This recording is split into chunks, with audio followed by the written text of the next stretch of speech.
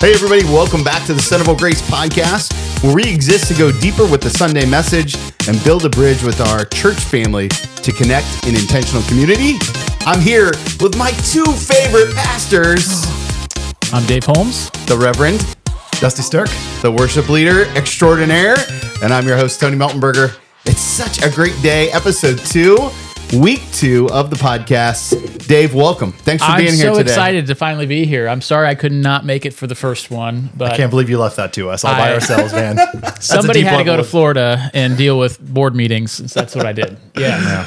Well, one of the ways that we always like to start the podcast is with kind of a weekly recap. Like, what's one thing that you're learning? One place that you're seeing God? What's been going on in your life this week? That's a great question. I would say this week was a really great week of being part of our fellowship of churches. And we are a network of churches that are like-minded. And it's being a part of the board of the Charis Fellowship is just gets you insight into, what God is doing through our fellowship. And it's pretty exciting. So, yeah. When you leave, does your wife ever say it's easier with you gone? No. She tells us. Okay, I'll say it. Not to my face, but maybe other people. No, my wife has said that to me before. Did your wife ever say that? She hasn't to my face. Okay, no, but she's kind enough to not say things to my face that she tells other people. I just mean like in the sense of like when I'm gone, she just knows what has to be done and does it in a different way than when I'm here. Yeah. Now, it's a lot different now that our kids are older. That's the thing. Like, we got young kids, so there's probably like, if she's like 1 on 2, that's just not a good ratio there. Everything goes wrong when I'm gone, from bats in the house to tires being flattened. It's, Were there any problems this week? Sickness and some job-related subbing things for Beth. Oh, fantastic. Yeah, so I can't leave. Sorry, Beth. Yeah, sorry, Beth. Dusty, what about you? Weekly recap.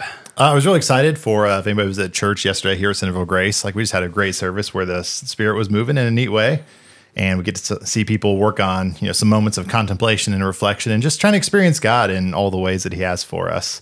But, that's corporately. Personally, man, I've just been really geeking out about this whole idea of waking up at 5 a.m. lately. I haven't done it yet, but I like the idea of it. It's a good idea. I'm hoping this week we're going to actually start to implement that and get some good daily disciplines in there. Yeah, the 5 are you a 5 a.m. guy? No. 5:45 is my earliest. I get up on Saturday mornings. Or Sunday mornings, sorry. 5:45 on Sunday morning? Yep. I'm an early guy, so I like to get up about 5. Wow. Yeah. And I'm trying to actually bump it back to 4:30. Oh, that's still nighttime. Like, that's not morning. That's still night of the night before. That is still night. There's an exercise class that I really want to get to that starts at 5. Good luck. Good luck. My week has been good. I got to preach this weekend, which is always so much fun and such an honor to do with our church family. And then in addition to that, I went with a cohort of people to Arkansas for a couple days to learn about house churches and about how God is working in that kind of movement. And don't have any plans to do anything with that information yet, but kind of just praying through the opportunities there, trying to take that posture of lifelong learning as something that I know all three of us really like to do. Absolutely. Yep. So the text from this weekend comes out of the Gospel of Luke. We're in the 4th chapter. If you've been following along with our sermon series, you know that we're going through Luke. Dave, how long do you think it's going to take us to get through Luke? We planned on doing Luke all year. All year. So yep. You can just go ahead and put a marker in your Bible for the Gospel of Luke. And this weekend, I got to cover Luke chapter 4, verses 31 through 44. Dave, would you go ahead and read it for us? Yeah.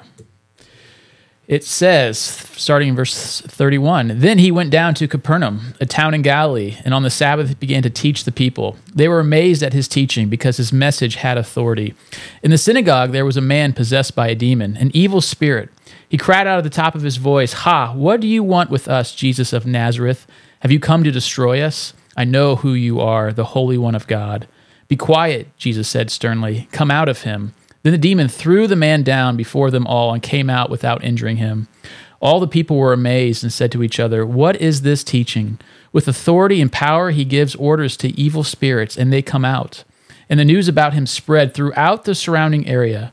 Jesus left the synagogue and went to the home of Simon. Now Simon's mother-in-law was suffering from a high fever, and they asked Jesus to help her.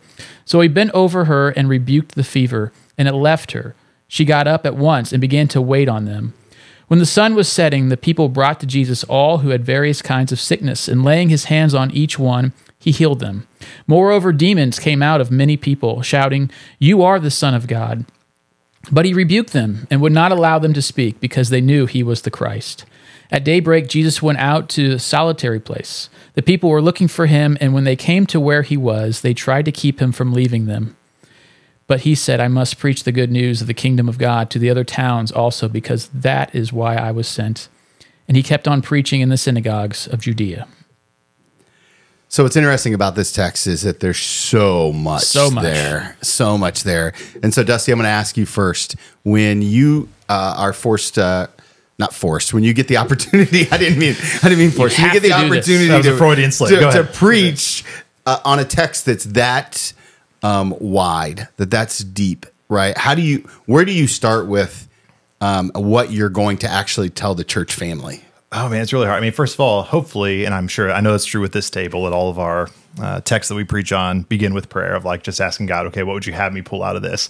Because if you've ever heard a really expository preacher, right, they can take 4 words or 5 words, part of a verse, and build an entire message around that. And scripture is dense, right? Scripture, you can read the same thing 50 different times and pull away 50 different things.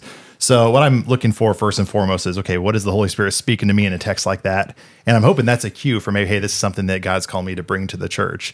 Because if it's important to us, we preach from experience. And a lot of time that's how we preach transparently, right? It's like, this is something that I struggle with in my own life. How can I bring this to our church community and make it beneficial for everybody? Dave, what about you? Yeah, I look for themes after prayer and meditation on it. I like to read different translations or versions of the translations of English. But I look for themes. I look for things that like, for example, like Luke is really trying to pull out. And if you see something repetitive in the text over and over again, I think that's something that Luke is clearly trying to communicate. Hey, this is important, that I'm willing to point this out multiple times in multiple ways. And then building off of those themes of how they connect to where we're at in life and felt need, and then going to application. So lots, like you said, there's lots from this text to pull from.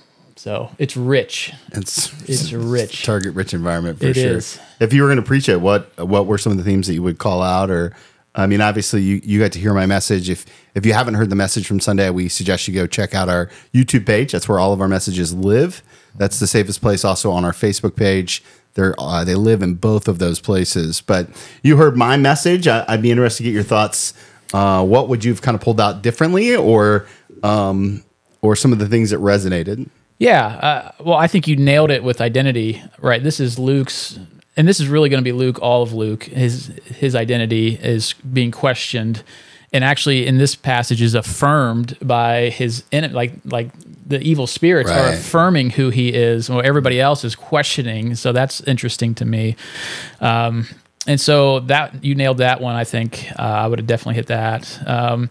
To me, when I see this, here's the crowds gathering and pressing in on Jesus in a way and wanting more of Jesus. And so I would be looking at maybe just the kind of the more, this is maybe more Mark, but the suffering servant of Jesus, where he's constantly being asked to give more of himself to the people, and he can't get away. Like, they're always like trying to find him, and so that's really good. Definitely dealing with healing, and this is what we're going to get into a little bit, I think, later on, but healing, and obviously Jesus has the authority to heal. He has all authority in heaven and earth to do. And to rebuke demons. Demons. Right. And so what does that mean for us?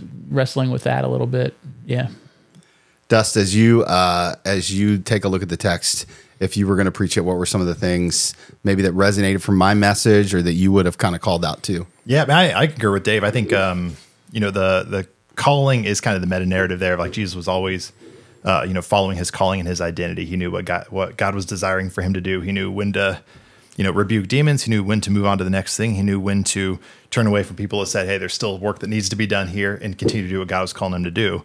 But like the three words that kind of come to mind in that whole passage is, it's calling, it's authority, and it's identity. And you spoke really, broadly on the identity piece. And that's something that I just think is so visceral for us to understand, is that when we live into our identity and we have that rooted in God, that our lives completely change, right? We, people that struggle with purpose and struggle with, okay, what am I doing every day with my life? We had that conversation over lunch just a few minutes ago before we came here, where we're talking about, if you feel like you're just living day to day and you don't know what God's calling you to, and you ask yourself, what's my purpose? A lot of times that's indicative that we're not really living into the identity that God's calling us to, or maybe we're just not seeing parts of our lives that God's blessed us with that, we could be, I don't know, doing better. Like, sometimes God calls us to very simple things, but we miss a really good, God opportunities within that. I don't know if that makes sense, but I think it does. I think one of the things that's interesting about that is that we are going to miss some opportunities, right? So let me volley it back to you. What do you do when you miss a God opportunity? What do I do? Well, it depends if I'm aware if I missed a God opportunity, I guess. Dang it. Yeah. I mean, I don't know. Usually if I feel convicted about something that I felt like, okay, I really felt like God was calling me to this and I missed it, or I didn't have the courage to obey. Yeah. Okay, I really felt like I should have walked over here and said something to somebody because there was something there that I felt God calling me to, but it's like, oh, that's socially awkward and that's going to make me feel awkward. If it's both awkward, then, I'm just going to be uncomfortable. And then that's something I ultimately have to release to God. Hopefully keep praying about that and getting better at that in my life, to just being obedient. Because obedience to me is at the very bottom of calling and identity. It's like, are we willing to obey what God has for us so that we can live according to his purpose and not our own? One of the things that I really wrestle with this message is the idea of authority, and not Jesus's authority, because that was never really questioned, but what's my authority? And Dave, I'd be interested to get your thoughts on this. As just a normal, average, everyday Christian, maybe even subpar Christian some days. But where does my authority come from to do the Jesus stuff? Yeah, I think it begins and ends in Jesus' authority and what he's given us. And this is a question that I know I've wrestled with over the years, especially with maybe people coming in our church from other denominations and other backgrounds and having a different kind of take on authority. And you're talking like Pentecostalism, kind of that charismatic out, in Jesus' name, like the name it, claim it. Yeah. Kind of idea. In the past, I've been kind of pressed by certain people, and I know in particular one person was really pressing me for a while on this, and I just felt like for them, I would call it the authority gospel, where they felt like they had all the authority that Jesus has and could do everything that Jesus did because the authority has been given to them to cast out any particular illness or disease or sickness. And so I call it the authority gospel because it's just because they have the authority that Jesus has. Everything that Jesus has is now ours, is what they're kind of thinking. And it's a tough one. It's a little bit more nuanced. It's very nuanced. Yeah, right. Like, it's part of me wants to agree, and a part of me wants to go, but not to that extent. Like it's just tough. So wait, you're saying that you've got a master's in divinity. You've been a lead pastor for how many years? 17 years here. 17 years here. And you still struggle with tension of theology around God? Is that hard to believe? Yes, I certainly do. But I actually think it's so reassuring, don't you? Yeah, right. For me, I struggle with this kind of stuff too. And, I've been in vocational ministry for 10 years. Dusty, you've been in it for 17, 18. Yeah, clearly he's the oldest out of all of us Sure. in ministry years. Yeah. I don't know about that. I don't know about that either. Again, I always try to live in the framework of the text, right? And what does the text say and what does the text not say? And sometimes, arguing from silence is not a good idea, but it's what you see in the text. And so what we see in the text is Jesus giving the authority to the 12 with to go out and do exactly what you were saying, like those three things you see later on in Luke that Jesus gives. I think it's in chapter 9.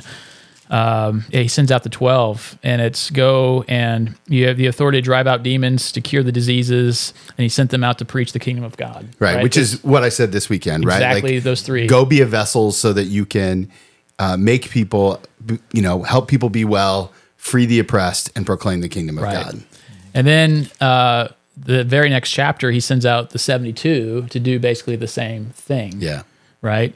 And so the question is, when the Holy Spirit comes in Pentecost to all the believers, and is that meaning now they have the same authority that Jesus gave his 12 or the 72 to do all those things and more, in a way that they have? It almost feels like though people just have, it's their will, not Jesus's will, I think is the difference in some of these cases where it's like, well, it's my will now that I have the authority to do it and I can go cast it out, whoever I want, whenever I want.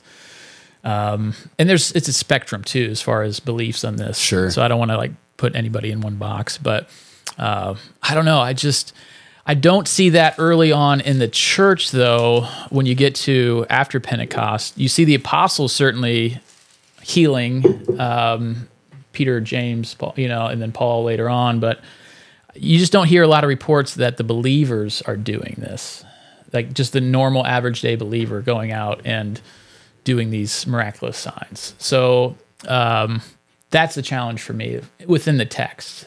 And I know it's an argument of silence. They could have been doing it and just wasn't recorded, but yeah, it's a tension point. I've heard it said that it was just part of the Christian life, and so it wasn't necessarily recorded, as some of Paul's letters especially were written for corrective action. So we don't need to correct the things that are going well, right? And that's kind of a tenuous point, right? Right. So this is a great opportunity to kind of jump into our theology around healing and this kind of stuff, right? Yeah. And let me just give this as a disclaimer. Theology is best done around disciple-making relationships. And so if you're not in a relationship with someone where you can have these conversations in a safe way, then let us know. We would love to connect you with someone who can have some of these dialogues. I think the worst theology is theology that's made in a vacuum. Yeah. And so there's one of the reasons that I love our church is because we're a disciple-making movement. And so theology is really well done in disciple-making. And this is kind of one of the tools that we're trying to give you in these part of discussions. So healing theology, where are you at with it? Well, and then you have the whole gifts of healing versus people who don't, have that gift. So why give a gift if all Christians have that authority anyways? Is that fair? Yeah. Now I come from a little bit more of a charismatic background. Right. Okay. So there's gifts, and then I would say offices, right? An office is someone who is known, who God uses is that vessel for frequently, right? So the office of prophet, the office of healer, those are offices. Well, I would say that there are people who do these sort of things, that God uses to do these sort of things. To be clear, I believe that God uses us to do it. Not uses us as a vessel, a pass-through almost, right? That God's doing the work, and God is the one who's the active healer. So I just want that to be on the record and clear, right? Because again, these are nuanced conversations, right? So I have prayed over people to be healed. Yep. And I have seen times where God has healed people. And I have seen times where he hasn't. Right. And I don't get to decide which one's which. And I think that even just the posture of prayer is so much different than some other things that I've seen and heard about. Right. As far as just again walking up and going, "You're healed," and Like I have the authority Yeah, to like do the Benny that. Hinn stuff. Yeah. Right? Like, And verses, and I think this is, I so appreciate this was recorded in the text when the one demon-possessed boy was not being healed by the disciples.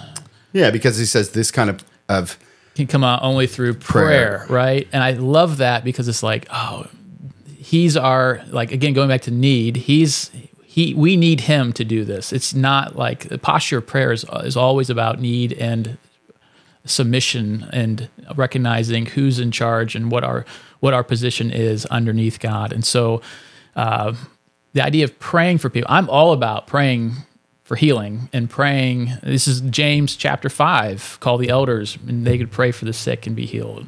But the whole name it, claim it, just I have the authority to walk up to anybody and just release them from any sort of ailment. I really want to pray with belief and maybe less so with authority. Yeah. And again, these are our English words are not great for the text because the text has been translated so many times. But like I pray, every time I pray for healing over someone, I believe that the Lord can do it if he wants to. Absolutely. Right. And I don't begin to understand why the Lord doesn't heal people. Absolutely. I want everyone to be healed. And so, and even in our house, if my kids don't feel well, I will lay hands on them and pray over them and ask for God to heal them in the name of Jesus by the power of the Holy Spirit. Right. And sometimes they do feel a little bit better and sometimes they don't. And I don't get to decide how that works. Right. Right. So maybe belief is better than authority. Oh, I definitely like the idea of belief way better. Now, there's tension with faith too, right? Because how many times? Boy, here we go. Do they have the faith to be? Oh my goodness! To me, that's one of the great tragedies when people are blamed for their illness because they didn't believe enough. And yet, in the text, we know Jesus went to towns and didn't do healings because of their lack of faith. Yep. And there's a tension there that I don't want to try to resolve here on this podcast because I can't. Nor do I think we should, right? Like, I mean, Dust, jump in here. What do you think about, where's your theology at with all this? How do you wrestle with it? Yeah, I mean, agree with you both. There's definitely a tension there. And I'm okay with some mystery about God. Like, I really am. Because as much as I like theological constructs, I'm always okay with there's ways that God works that I'm just not quite savvy enough to understand, right? And I think it's okay because we're human. God is God. How can the mind of a human really fully understand the mind of God? But I believe we have everything needed to understand what we need to propel our faith forward in God. So, like, to me, it almost bleeds into what our theology is on prayer in some way. Because, if you pray, just praying for somebody, so take the authority piece out of it. Just, okay, I feel called as a disciple of Jesus to pray for this person that they may be healed, and they are healed. Okay, ultimately why were they healed was because my prayer was the right words and I was of the right faith and it was powerful and it worked through them. And ultimately I would just say it's all God at the end of the day. It's what are we called to do in faithful response to what God's telling us. So if I'm called to pray for somebody and through God's will, they are healed. It wasn't my prayer that healed them per se. Yeah. I think there's part of the obedience to God that plays an active part in that. But whenever we see a miracle happen, whether it's a miracle of healing, whether it's we see how Jesus did miracles, there's this breakthrough of the kingdom of God into our world, right? When Jesus did a miracle, that was breakthrough of the kingdom of God. So when he tells us, how should we pray? Pray thy kingdom come, thy will be done. I believe that's an illustration of what our role is and how we help God partner to bring that kingdom forward. So it's a muddy answer, and I don't know where I fall in terms of who has the authority to pray. I will always try to err on the side of if I feel compelled to do it and I feel like God's telling me to do it, I want to be obedient to that. I'm not in control of the outcome. I don't think I personally have, I have no healing power clearly in and of myself, nor will I ever, but if God chooses to use us, God partners with us all throughout Scripture. He says, hey, I don't need you, but I'm going to use you because that's part of my plan to partner with my creation. That's where it gets a little bit muddy. Like, I just always want to be obedient to do what God's calling me to do, but I hesitate to almost draw lines on where my own theology ends when it comes to healing. And it's a non-answer, but on purpose. Yeah. Yeah. That was the most Dusty answer ever. It was. It's a good one. It's a good Dusty answer. A purposeful non-answer. There we go. And I'm just okay with it. Let me ask you guys this, because this is, as I was wrestling with the text, I wanted to spend more time here in the message, but it just didn't feel well, there just wasn't enough time. Just not enough time. There's never enough time.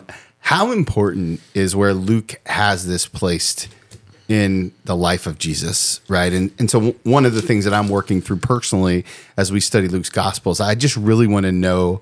I want to know the book better than what I do, right? Like a friend of ours, Justin Gravity, who's a friend of the church, and I've known for years. He's always challenging me to like, hey, could you drop into Jesus's life like you could your favorite movie and know what was coming before it, what was coming after it, and quote a few movie lines in between, right? Like, and so as I was looking at Luke's gospel from that perspective, I was like, okay, we're dropping into Jesus's life here in chapter 4. He just got done with the prophet.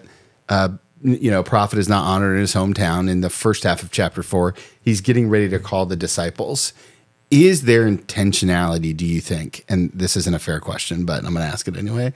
Is there intentionality that Jesus healed the sick and, cast out demons and proclaimed the gospel before he ever called his first disciple? Yeah, I think you were trying to make this point. Yeah, it was just like a sub point. Like it was like a passing point, right? Like, yeah. Like, hey, this is what you're getting involved with. If you're following me, this is what you. I think you said the plays that we're going to run. Yeah. Which I like that analogy. This is the playbook. It was Super Bowl Sunday. Yeah, that worked very nicely. Absolutely. Like, and again, a few chapters later, I mean, this is Jesus says, "Hey, you guys are going to go do this yourself, without me." In a sense, I mean, he's always going to be with them, but right. And so, yeah, I think anytime you look at a gospel, especially a gospel, which is a narrative, these guys are packaging this. They don't think as linear and scientific as we do in our modern day thinking. They're writing this as a story with themes, and they have incredible again, obviously the Holy Spirit is writing through them and working through them, but they're packaging this because they have a point or points to make. I mean, John's absolutely clear in his point at the end of John. He says, "I'm writing this so that you may know that Jesus is the Son of God." And so his point's always about the divinity of Jesus. And Luke is the same way. He's writing this with themes and intentions throughout. And so, yes, he's setting us up to understand. He's grounding us in Jesus' identity. He's grounding us in Jesus' authority. He's grounding us in what it means to do what he does and be like him. And I think it's brilliantly written to the point where I would say, how could you not see this as inspired, right? Like inspired, yeah. Man, but so absolutely. Dusty, I wanted to ask you about the mother-in-law part of the text, right? And so it says Jesus left the synagogue and he went to the home of Simon. Now, Simon's mother-in-law was suffering from a high fever, and they asked Jesus to help her. So he bent over her and rebuked the fever, and it left her. She got up at once and began to wait on them. There's so many parts. You could do a whole sermon series, I think, on this part of the text. Oh, yeah. What are your thoughts on Jesus rebuking a fever, first of all? Well, I mean, it just... To some degree, it just makes me uncomfortable because it's like, okay, I don't see myself going out and rebuking a fever, even in one of my kids or your mother-in-law or my mother-in-law. God bless her. We love our mother-in-law. Yes, absolutely. I love my mother-in-law. There's a lot of people that wouldn't do that for their mother-in-law, even if they could. Right. So. Sure. Yeah. I don't know. That's a really hard one for me. Do you think there's any significance in this for either of you? You think there's any significance to that Luke points out that as soon as she's healed, she began to wait on them? Like it's humorous, right? It's humorous, but I wonder. Like I didn't have time to really study it, but I wondered if there was like, hey, after I was healed, I went back to worshiping or like serving or like what God's called me to. Am I reading too much into the text? I see this as Luke's creative way of saying full restoration. Like she got back to what she would have done before the fever, before the sickness, right? This was her innocent role of serving the household in that time and day. And Jesus doesn't do a partial healing where she's slowly getting better. She's immediately healed and immediately going back to her former life. So I think that's powerful of complete healing. When Jesus heals, it's complete healing. And the only time we don't see that is with the man who's blind and Jesus heals and he partially sees. And that's a whole nother reason why that happens, but that's for later on. But I think that's just, again, the authority, the power of Jesus. If he's going to heal, he doesn't do a half job. He does a full job. I love that. Yeah. That's really well stated. Yeah. That's worth the whole podcast right there. Great. There's another part of the text that's kind of assumed, and I think I know we're all in agreement about what it means, but it's verse 42 in the text. So it says, "At daybreak, Jesus went out to a solitary place. The people were looking for him, and when they came to him, he was there.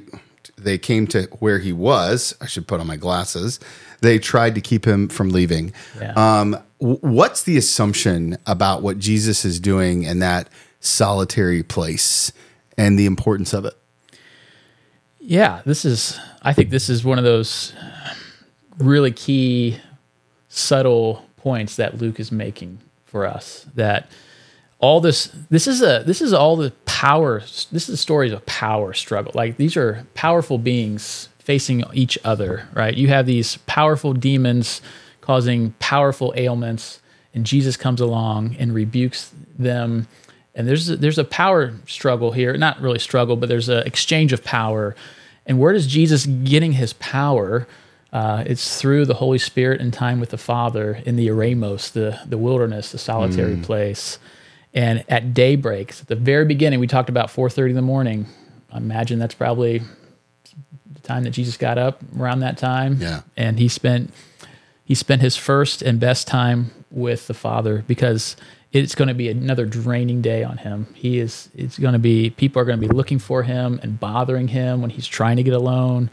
It's intense for him, and he's knowing that, and he's getting ready for the day. Dusty, anything to add there? No, I think that when you look at the life of Jesus, there's just something so powerful of the fact that even Jesus himself knew of the importance of spending time with the Father. And, Jesus was God, and we can get into all kinds of, Trinitarian theology, but it's he was illustrating just the fact that he had to have close communion to his Father. And if Jesus had to spend, every day in solitude and just praying and just being with God, I think that tells us that not only should we be doing that, if Jesus couldn't even do what Jesus did as God without doing that, then man, we're at a giant disadvantage when we don't spend time with the Word and when we don't spend time with God and really work on our relationship. That's so good. Yeah, I wouldn't say just a need, too, as I think about it. I imagine this was his favorite maybe part of the day with the Father, right? As I read it, it almost feels like his water. Yeah. Right? His daily cup of water. Yeah. Like, this is where I'm going to serve from. And Yep. I like that. I don't know that in my own life that I've ever felt like if someone, I really struggle with someone pulling me away from my quiet time. Mm-hmm. I love my quiet time, but I don't mind being distracted. Yeah. And you can almost see in the text, I think Luke is painting this picture of the anguish that Jesus has of being pulled away from the time with his Father. And when I pray through the text sometimes, that I pray for a relationship with God like that. Yeah. I think that's what your point was, need and relationship, the connection there. Yeah. And the more that we see a need to that person, the more relationship we're going to have with that person. Yeah. Yeah, that's right. I don't know if you guys remember. Do you guys remember the little pamphlets? I think they still make them. They were called the Daily Bread. They were like little devotional guides. Still make them. You can still get them. Yeah, can you still get those? OurDailyBread.com. Yeah. Okay, so we had those at the church we went to when we were kids. And I used to think, man, what kind of cheesy title is it to call something My Daily Bread? And you just get used to seeing them all the time. But thinking back to Jesus, again, not to overemphasize the point, that was his manna. That was what Jesus needed just to start the day every single day. Without that, there was no life to be lived. And that's a challenge for me because I'm obviously much worse at that than Jesus was, but I need it 10 times more, 1,000 times more than Jesus did. Right. Okay, in just a second, guys, I'm going to get your final remarks, your takeaways from today's episode. But before we do that, I just want to remind you, now is the perfect time to hit that subscribe button wherever you listen to podcasts. And hey, if there's someone in your life group, if there's someone in your world that you're discipling who would benefit from hearing this episode, maybe somebody who's wrestling with their healing theology or wants to live in the tension of what it means to commune with the Father on a daily basis, do us a favor, share this episode with a friend. anything you can do to get the word out is such a compliment to us, and we're forever thankful. Okay, final remarks. Dusty, we'll start with you. Okay. Closing thoughts, takeaways, what you got for us? Yeah. I want to go back to the very first point that you kind of brought up, that, theology shouldn't be done in a vacuum. And I think when we look at conversations like this that require a lot of nuance, you talked a little bit in the message yesterday about your identity. One of the best ways to find your identity is in the context of community, right? That's how the early church operated, going all the way back, to the Old Testament. That's how the Israelites were treated, as a community, in the way that God dealt with them. There's so much to our Christian walk, especially when it comes to difficult theological topics, that are meant to be brought up and researched within the context of community.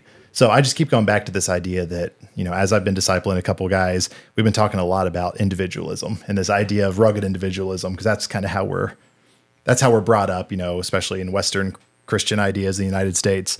And I would love to get back to the idea that we can have conversations like this in the context of safe community. That's one of the things I most appreciate about this church, is that, it's to provide a safe community for us to wrestle out stuff. And it's not about where you have to land on the subject. It's about, what is it that we are called to do for one another, to hold each other up, to hold each other accountable, so that we can really work out our faith with fear and trembling before our God. And I think, with brothers and sisters in Christ is the only way that we can have those kinds of conversations. That's really good. I would say for me, my final thoughts are around this need for God. You talked about it in the sermon the week before, but I just always want to be in a position of need from the Lord, because I know that will keep me close to Him. And so that solitary place that Jesus mentions, or that Luke mentions, where Jesus goes to in Luke 4, I think that's such a beautiful position. And so I just want to keep encouraging all of you to lean into your need, and lean into what it means to need the Lord, and really humble yourself in that position, with open hands, on your knees, on your face, on all the places, and just be needy for God.